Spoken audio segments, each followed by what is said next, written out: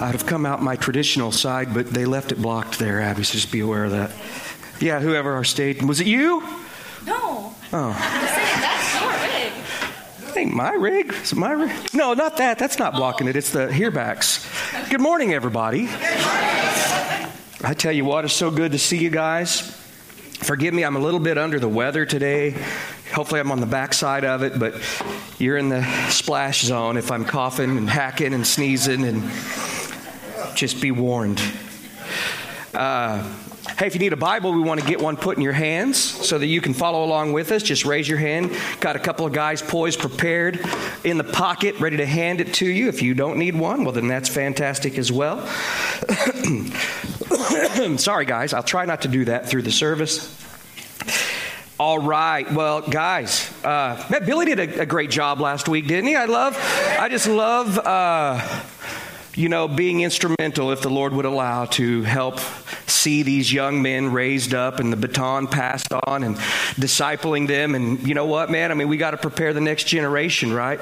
Because until the Lord comes back, we need to declare the gospel, stand firm in the truth, give people opportunity to serve. That's what we're all about, And so it's great that you guys come and you support and encourage them in that way. But let's take our Bibles and turn in them to the book of Isaiah. We're going to look today at the 33rd chapter.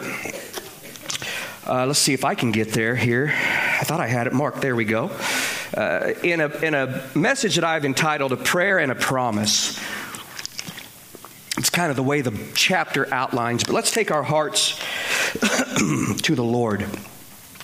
Father, we just thank you for today, and we thank you for the opportunity to come together and worship you and raise our hearts and our hands to you and just give the fullness of who we are and to lay ourselves down at your feet and before your throne. And we pray, oh God, that you would minister and speak to us, challenge us and change us, God.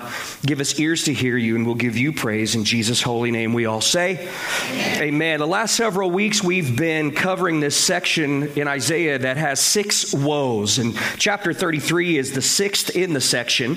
Now, by way of reminder, at this point in Israel and Judah's history, Israel, the northern kingdom, has been essentially wiped off the map by their Assyrian invaders. Now, Assyria is showing no signs of slowing. Now they're tromping through Judah, the southern kingdom. They're making their way toward Jerusalem.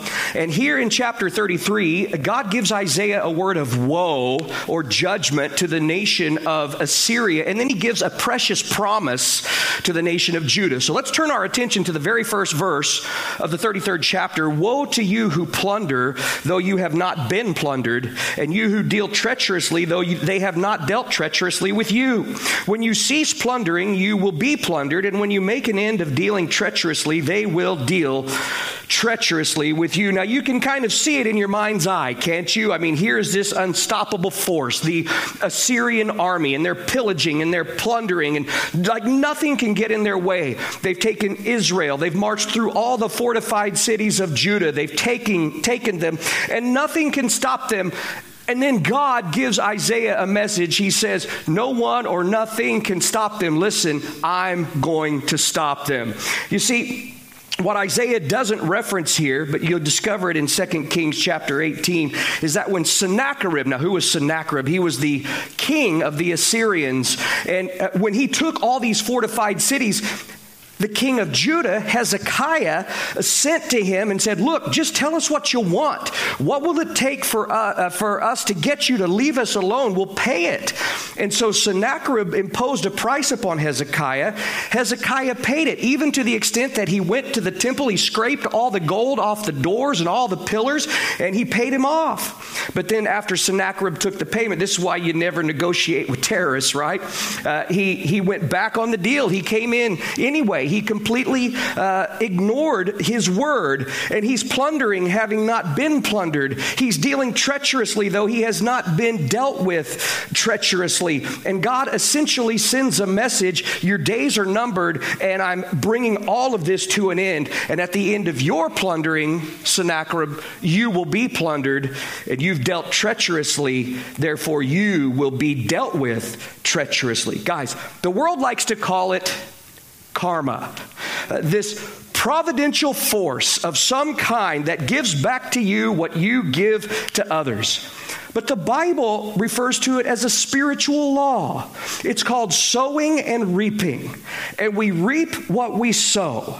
And if we're generous toward others, others will be generous toward us. If we're always criticizing others, others will criticize us. And Jesus spoke of this same kind of principle with regard to the way we judge others. Now, he never said, people like to quote this, well, doesn't the Bible say judge not? The Bible says a lot of things, but you got to keep the context. You can't just take apart from the whole, take two words and say, well, it says that. It does say that. But he never said it's wrong to acknowledge truth or to agree with what the Bible calls sin. Guys, that's not judgment. That's just agreeing with God's word. But people make judgments all the time. Today, you made a judgment to show up here. Thank you. If you agree with what I say, you judge that I'm right. You disagree, you've judged I was wrong. Jesus simply said that the way we dole it out, we'll receive it back. He said this, judge not that you not be judged. For with what judgment you judge, you will be judged. And with the measure you use, it will be measured back to you. Guys, God has every right to hold us to the same standard that we impose upon others, to deal with us the way we deal with others. Now, James echoed this same sentiment when he said, for judgment is without mercy to the one who has shown no mercy, but mercy triumphs over judgment. Question, what sounds better to you, judgment or mercy? Mercy. Well, judgment is without mercy if you show no mercy. But mercy triumphs over judgment. Now, of course, it's hard for us to hear those words without being reminded of these words. Blessed are the merciful, for they shall obtain mercy. God will deal with people the way people deal with others. To plunder is to be plundered. To deal treacherously is to be dealt with treacherously. Judgment is without mercy to those who show no mercy, but mercy triumphs over judgment. Oh, blessed are the merciful. Guys, this is why we're exhorted not to avenge ourselves, because God knows the whole situation. He understands what's going on thoroughly. He sees your circumstance, every situation with absolute, resolute clarity, and He will execute judgment perfectly. Write this down, memorize it later. Romans chapter 12, write it down, memorize it later. Romans chapter 12, verses 19 through 21. I'm not going to share it with you. I'm going to let you look it up. In verse 2 of chapter 33, O Lord, be gracious to us. We have waited for you. Be their arm every morning, our salvation also in the time of trouble. At the noise of the tumult, the people shall flee, and when you lift yourself up, the nations shall be scattered, and your plunder shall be gathered like the gathering of the caterpillar, as the running to and fro of locusts, he shall run upon them. So he goes from pronouncement in verse 1 to prayer in verse 2. O Lord, be gracious to us. We have waited for you. Guys, I'm already in love with this prayer. For two reasons. Number one, if you've been with us, you remember, you'll recall that Judah had been trusting in foreign relations, right? They had reached out to Egypt. They had tried to make a deal with Sennacherib and all of this. No longer are they looking to Egypt. No longer are they trusting in themselves. They've turned to the Lord. And guys, this is where we want to be. Not looking to the world, not trusting in our own strength or our own merit, but looking to, trusting in the Lord. We have waited, O God, for you, right? Number two, Isaiah is not crying out for justice. Any of you want justice in your life? Say no. Look, he definitely doesn't want what they deserve. The cry is for grace. Did you see that? It is by grace that we're saved, through faith. And guys, this is the essential cry of verse 2, that God might save them by grace. He says, God, you be our arm, that is our strength, every morning, and our salvation also in time of trouble. They're finally in that place where God would have us all to be. Again, waiting on Him, trusting in Him. God, you are our strength day by day, every day, and our salvation. Can you say that? God, you are my strength. You are my salvation every day, day by day. And when you lift yourself up, the nations will be scattered. I love the confident expectation in this statement. Because from every appearance, if you were to rewind history, if you could be there observing like in an aerial perspective, you see what you would find is that from every appearance right now, the enemy has won. I mean, he's surrounding them on every side. But there's a sense here in which Isaiah is trusting in that reality. Nothing will be impossible for God. Isaiah is trusting in advance that God is going to move on their behalf. You know, I think oftentimes our prayers are filled with trust in God's ability. Listen to me. But not so much with a sense of expectancy. God would have us trust not only that He can move on our behalf, but that in fact He will move on our behalf. And not in some weird way that makes us subservient to Him, but that when we've aligned ourselves with His word, His heart, His will, we should expect to see Him move. Ladies and gentlemen, not so much for our gain, but for His glory. And in verse 4, Isaiah says that they're trusting God for the total decimation of the enemy. As he says, the running to and fro of the locusts. Guys, I got a question. What happens to a lush, fruitful crop after a swarm of locusts comes through? Well, there's nothing left. It's total ruin. It's total decimation. And that's what's going to happen to the Assyrian army. We'll see it in a few chapters. Total ruin.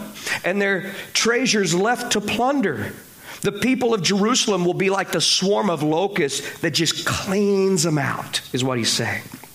Now, in verse 5, the Lord is exalted, for He dwells on high. He has filled Zion with justice and righteousness. Wisdom and knowledge will be the stability of your times and the strength of salvation. The fear of the Lord is His treasure. So we've already seen that Isaiah has established a sense of expectancy, yes? Now he's continuing to build upon that, offering thanksgiving in advance. He writes, He, that is God, has filled Zion with justice and righteousness. Guys, quick question, show of hands. How many of you realize that you don't have to wait for God to do something to thank Him for what He said He will do?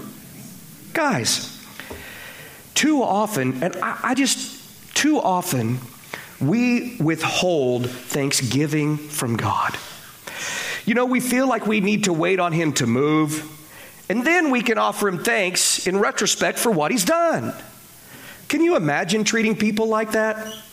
I mean, there you are, and you're broke down on the side of the road.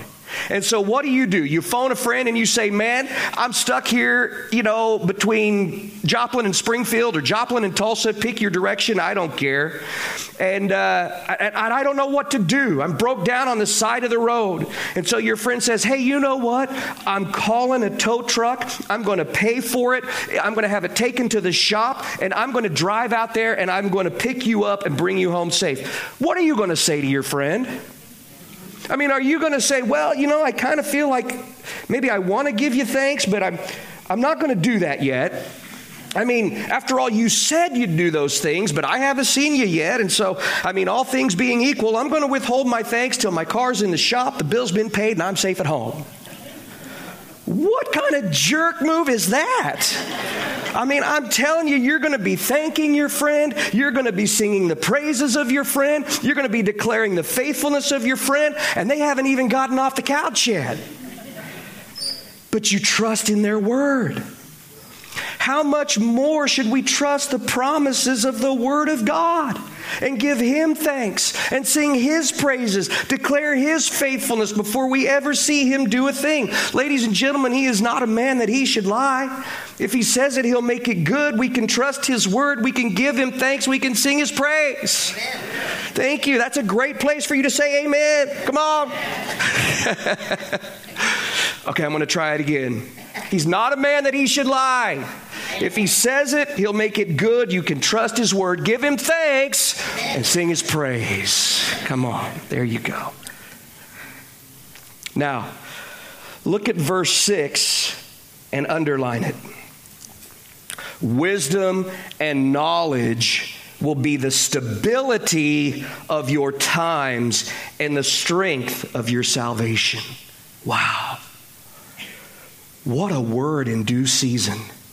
In the ever-shifting instability and volatility of our times, what is it that you need to experience stability, to remain firm in this unstable climate to which you have been called?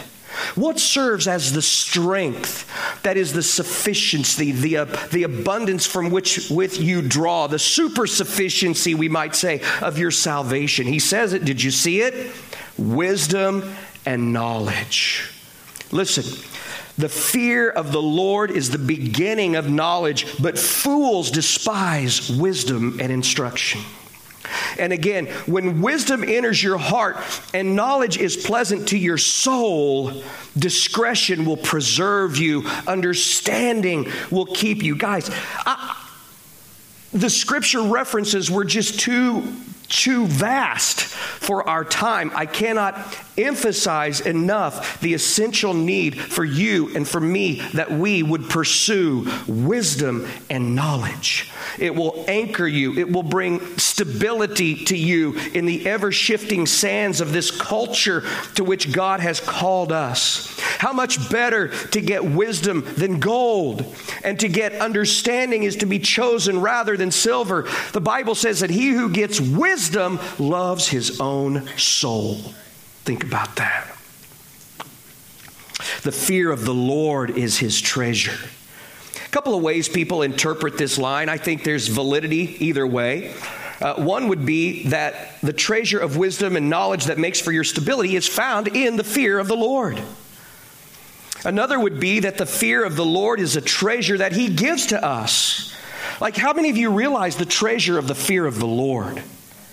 I mean, that we might honor him and rightly revere him. Again, guys, I think too often we like to envision God as like our buddy. You know, we really don't revere him. We don't have a proper sense of awe regarding him. We think that if God were to maybe manifest, that we might run up and high-five him for all the great things he's done, you know. We don't understand the holy and awesome nature of who he truly is. But a proper fear of God will keep us safe, will keep us stable. The Bible says the fear of the Lord is clean. I always love that. I gravitate toward that at times. In other words, the fear of the Lord will keep you from doing dumb stuff. You know, the fear of the Lord will motivate you to lead a godly life, to serve him, to honor him, to obey him. Now, one less popular interpretation, but I'm going to lean into it a little bit because it's true whether it was intended here or not, is that they who fear the Lord are his treasure. You know, Isaiah has been speaking of the plunder that Israel will take from Assyria. But did you know that the treasure of the Lord is those who fear him? You, child of God, are his treasure. You need to know that. You need to know how much God loves you, how much God values you. Jesus said The kingdom of heaven is like treasure hidden in a field, which a man found and hid, and for joy over it, he goes and sells all that he has and buys that field. Now, if you study the parables, what you come to discover is that the field is the world, okay? And the man who gave all that he had, who sold everything that he might purchase the field, is Jesus. And he redeemed the whole earth. He redeemed all of it, that he might extract out of it the treasure that is you and me. And Paul, in praying for the Ephesian church, prayed that you might know what is the hope of his calling. Look, what are the riches of the glory of his inheritance in the saints. Someone needs to hear this today. God loves you. And he values you. And you are a treasure to him. And he has given everything for you. Now, look at verse 7. Surely their valiant ones shall cry outside. The ambassadors of peace shall weep bitterly. The highways lie waste. The traveling man ceases. He has broken the covenant. He has despised the cities. He regards no man. The earth mourns and languishes. Lebanon is shamed and shriveled. Sharon is like a wilderness, and Bashan and Carmel shake off their fruits. Now, I suppose we could get into some detail here of how the valiant and those who sought for peace by trusting Egypt or the arm of the flesh, they'll weep bitterly. Guys, ultimately what I want you to see here is a hopeless situation in these verses. The highways lie waste. The traveling man ceases. The cities are destroyed. Jerusalem is surrounded. He has broken the covenant. The Assyrian king went back on his word. Egypt was no help at all. The earth mourns and languishes. Hope in anything else and everyone else is lost. Do you see the scene? Now look at verse 10. Now I will rise, says the Lord. Now I will be exalted. Now I will lift myself up, and you shall conceive chaff. You shall bring forth stubble.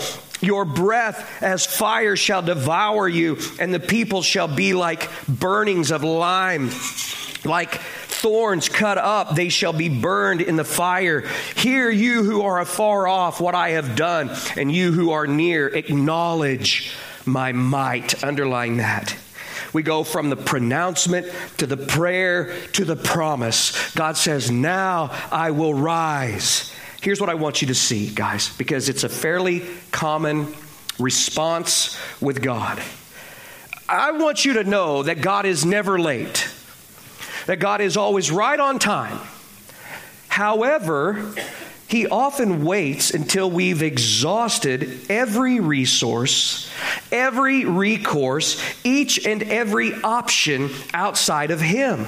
Then, when he does what only he can do, he alone gets the glory. Okay? You might write this down. Man's extremities are God's opportunities. Now, wait, what was it you said last week, Billy? If it's emphasis, you got to say it twice? Something like that? Say it profound. You say something profound, you got to say it twice. Okay. Man's extremities are God's opportunities. Perhaps you recall when Gideon had 32,000 soldiers with him, and they were poised, they were prepared, man, they were ready to fight 135,000 Midianites. That's pretty incredible. That's like over 4-1 are the odds there.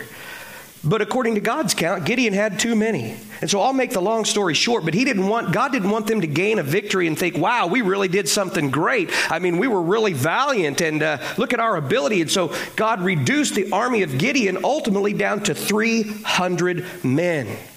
The odds were absurd. They were impossible. They were over 400-1. And then God took those 300 and divided them into 3 companies. But when the victory came, everyone knew it was God who moved, not Gideon. It was to God who went the glory because great things he had done. The Assyrians had all sorts of plans. They were, we might say, pregnant with ways by which they were going to conquer Jerusalem. God tells them they've conceived chaff. They're bringing forth stubble. They'll be devoured like thorns in the fire. And then the Jew and Gentile alike, those afar off and those who are near. The far off would be the Gentile. The Jew would be the near. Will acknowledge God's might. We're to recognize and honor the work of God in our midst and on our behalf. Can I say that again? We're to acknowledge, we're to recognize, we're to honor the work of God in our midst and on our behalf. In verse 14, the sinners in Zion are afraid. Fearfulness has seized the hypocrites. Who among us shall dwell with the devouring fire? Who among us shall dwell with the everlasting burnings? He who walks righteously and speaks uprightly, he who despises the gain of oppressions, who gestures with his hand refusing bribes, who stops his ears from hearing of bloodshed and shuts his eyes from seeing evil, he will dwell on high. His place of defense will be the fortress of rocks. Bread will be given him. His water will be sure. Now, guys, in coming out of 1 John, we just came out of 1 John, and we learned there that God is light, that in him there is no darkness at all. We also learned that God is love. The Bible also declares that our God is a consuming fire. Who among us shall dwell with the devouring fire, with everlasting burnings? Guys, I want you to know there are none who escape the devouring fire of God. The question is, will it consume us or will it consecrate or purify us? Well, it all depends, doesn't it? Are we standing on our own merits, our own works, our own lists of do's and don'ts? Or are we founded upon the rock that is the righteousness of Jesus Christ? Now, excuse me. In verses 15 and 16, guys, don't drift out on me here. We're getting ready to come up on some stuff that I really need you to hear. In verses 15 and 16, we have a list of attributes that survives the fire. Now, don't see them as what you need to survive. See them as the result, the evidence of having what you need. It is the fruit, okay? It is the outcropping of a relationship with God, walking righteously. And I want you to take special note, underline the next one, and speaks uprightly. He will dwell on high.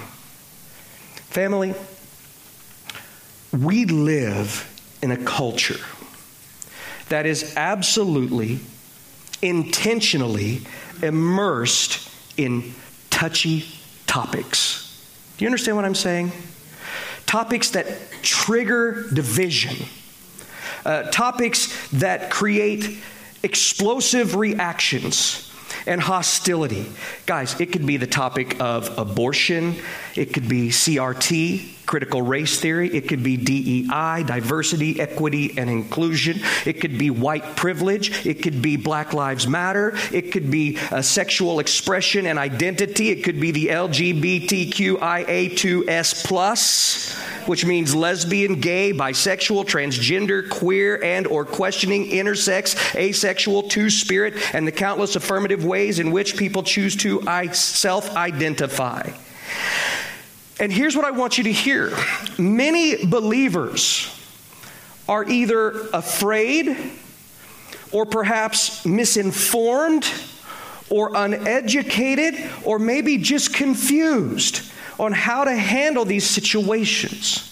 And some want desperately to believe something to be true, meaning that it's okay to maybe lead a certain lifestyle that the Bible clearly articulates that God is not okay with because it's based in abolishing truth and distorting and disfiguring and debasing His creation. You and me, we've all been created in the image of God, you see.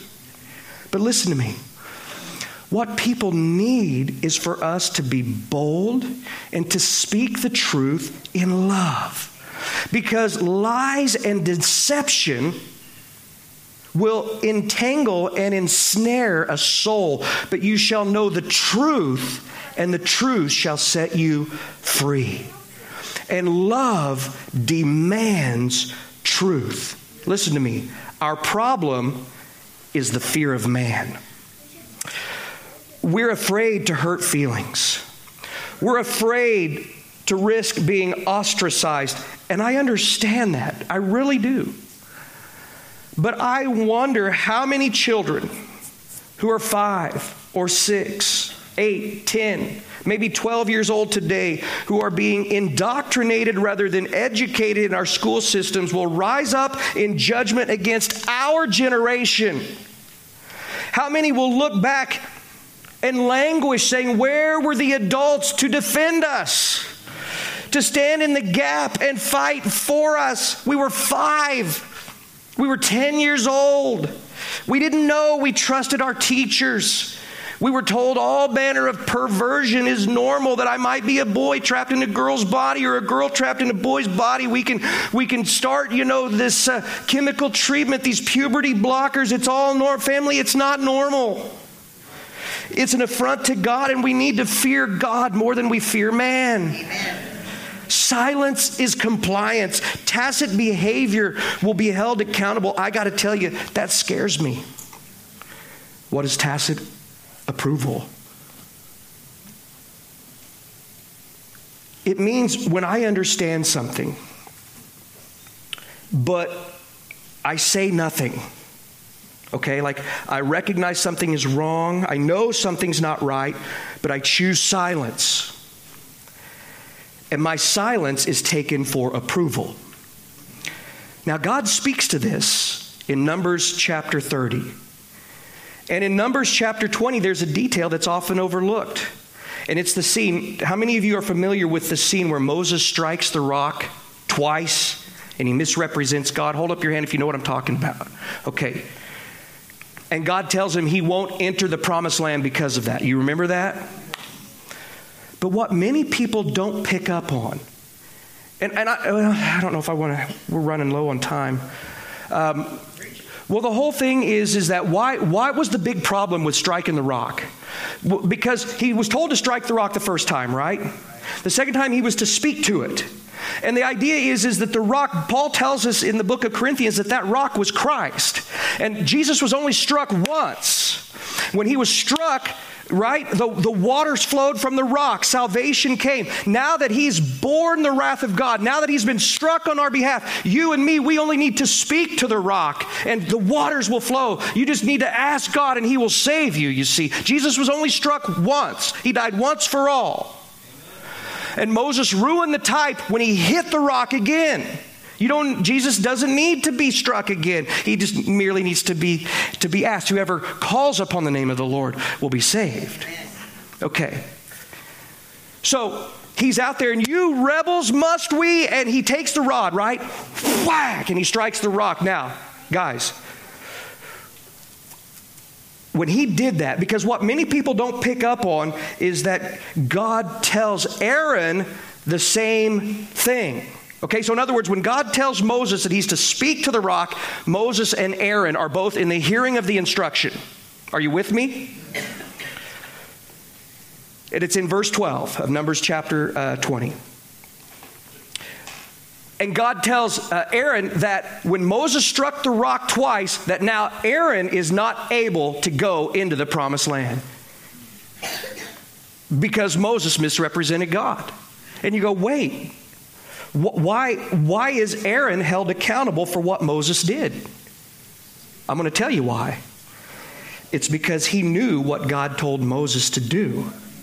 And he knew that God told Moses to speak to the rock. Out of nowhere, again, Moses gets whipped up into this frenzy, thwack, and he hits the rock. We're going to give Aaron that one. He probably didn't see it coming. Whoa, what just happened? But when Moses drew that rod back the second time, that was Aaron's cue. Right then he should have said, whoa, brother, what are you doing? This is not right. This is not what God has said. And he should have stood in the gap. And he should have spoke. He should have used his words. He should have said, don't do this. He stayed silent. That is tacit approval. Listen to me. Faithful are the wounds of a friend, but the kisses of an enemy are deceitful and they are deadly. He who knows, the New Testament equivalent would be this: he who knows to do what is right and does not do it, to him it is what? Say it out loud. Sin. There are sins of commission, sins that we commit, and then there are sins of omission, when we know what's right and we don't do it. Who will stand in defense for the unborn? Who will stand in defense? Use your words. Speak uprightly to combat evil and stave off the oppression that is being heaped upon our children and our grandchildren. And this is why, guys, this is why, don't tune out. This is why the big push, the exhortation, for Christians to not shop at Target and all of that, because Target has linked arms. I want you to see this picture. Bring this picture up. You know who that is? That is a woman, by the way. It is a woman by the name, well, I don't know what her actual name is, but goes by Eric Carnell. A woman who had a double mastectomy, who obviously went on the hormones. Look at what her shirt says. Satan respects pronouns or something like that. I can't see it, but I think that's what it says. This is the person who Target linked arms with, this trans man who is an open and active Satan worshiper. And this is the person who designed all the apparel, the children's apparel that Target is sporting for Pride Month. And you can take that down.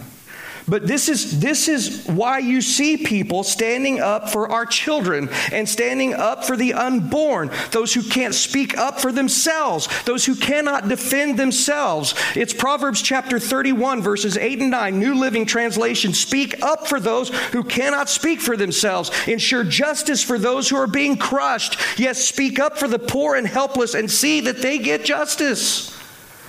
And again, guys, I know that I am walking on divisive ground with these things. I know these are touchy topics. We're with you, Jeff. Listen, I fear God. Do you understand that?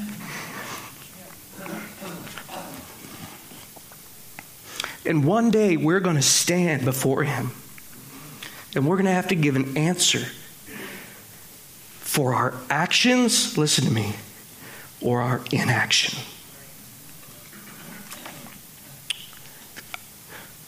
I hope you're hearing my heart with this.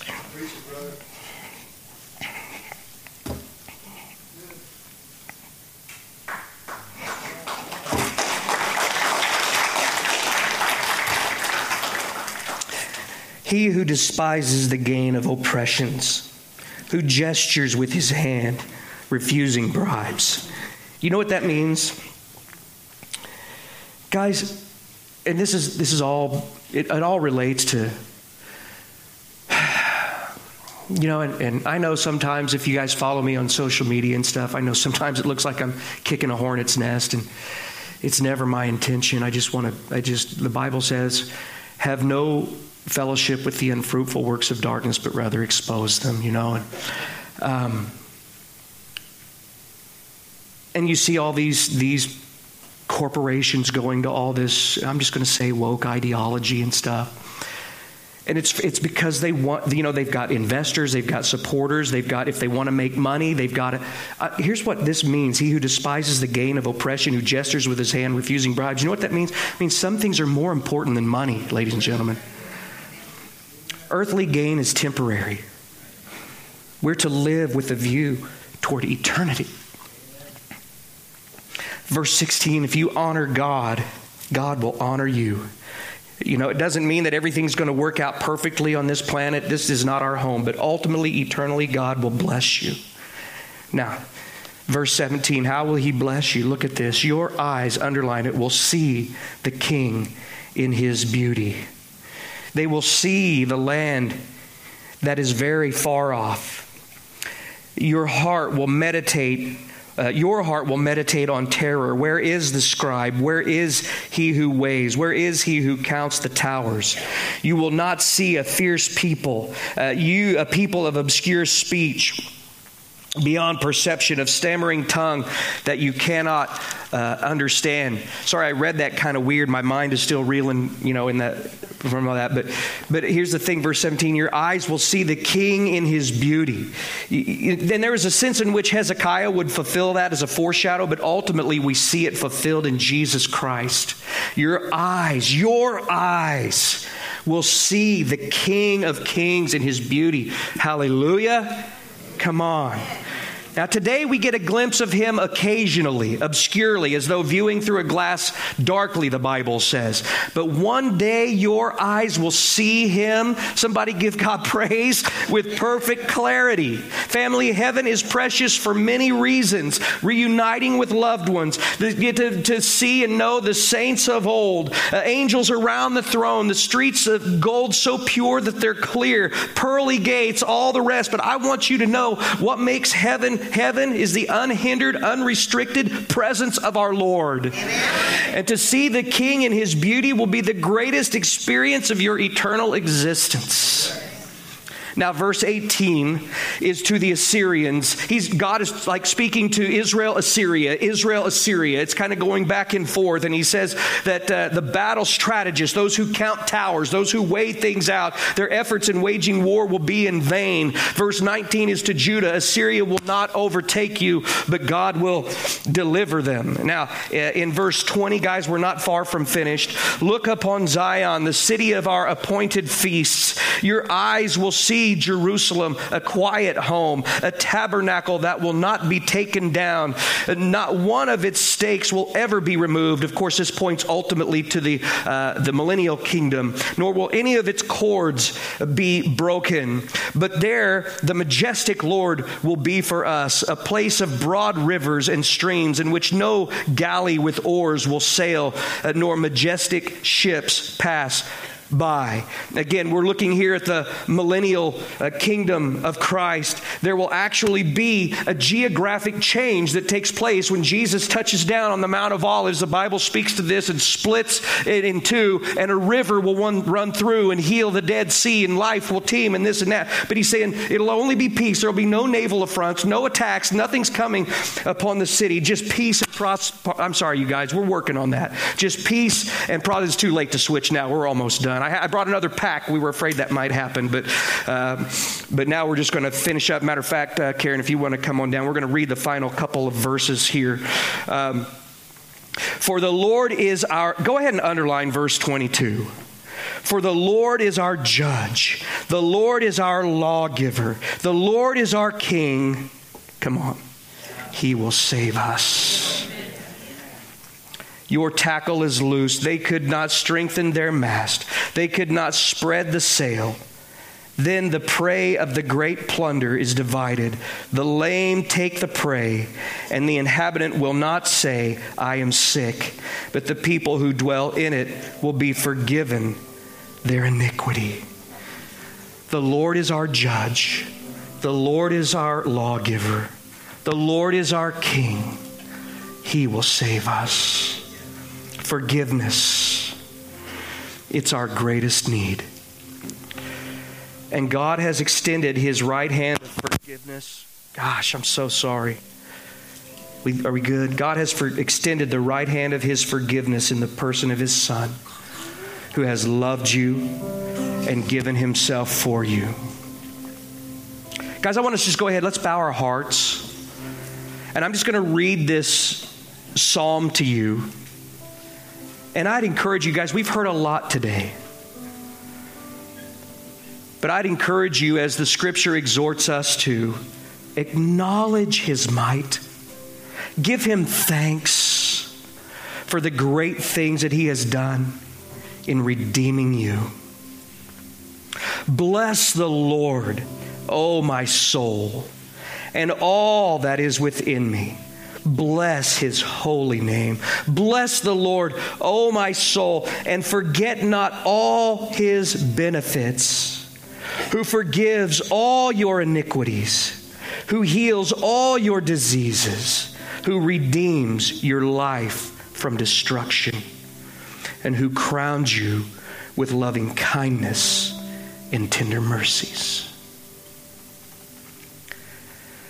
Father, you are great and greatly to be praised. And you alone have accomplished this immeasurable victory for us in the person of your Son.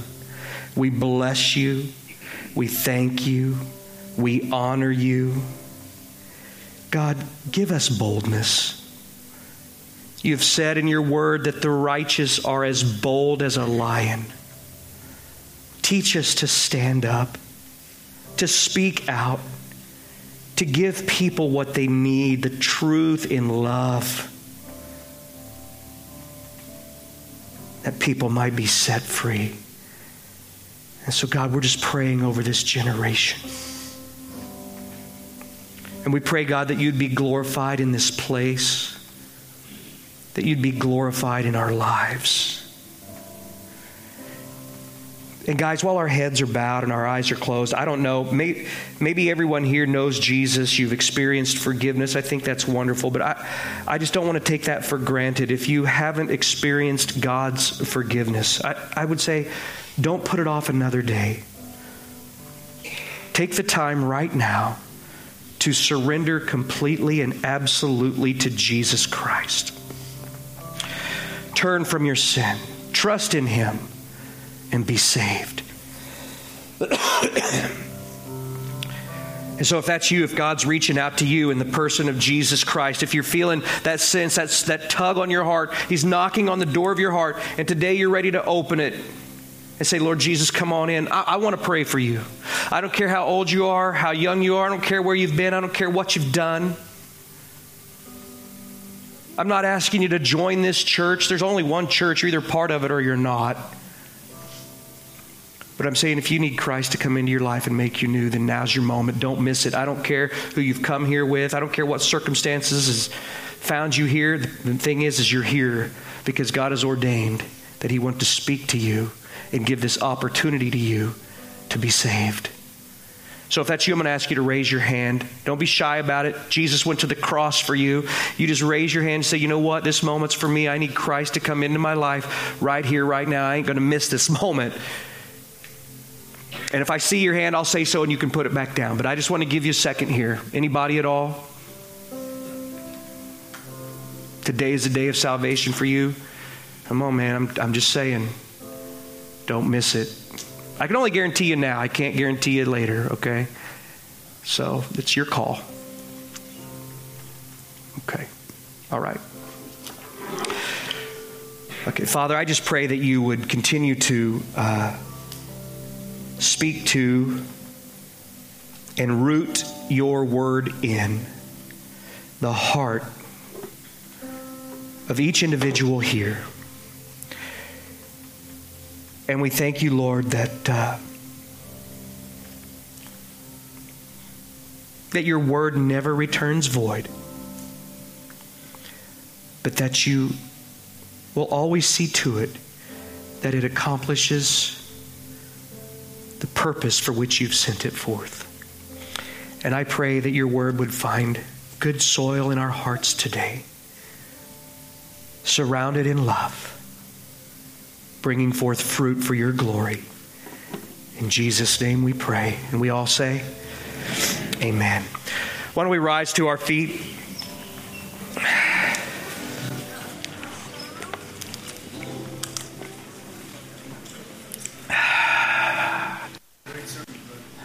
God is good. All the time. Well, ladies and gentlemen, may the Lord bless you. And may He be with you. May He pour His Spirit out upon you. Yeah, I need every leader every time. Come on down. These people want to pray for you, whatever your need may be. That's why we gather down here, just to encourage you. Maybe there's some things you're going through. Maybe there's some things in your family. Like I said, guys,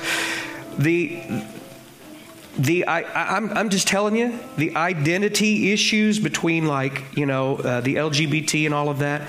I'm telling you guys, that's the community today that the hippies were back in like the 60s and 70s. They're searching. They need truth. They need identity, and our identity is in Christ, right?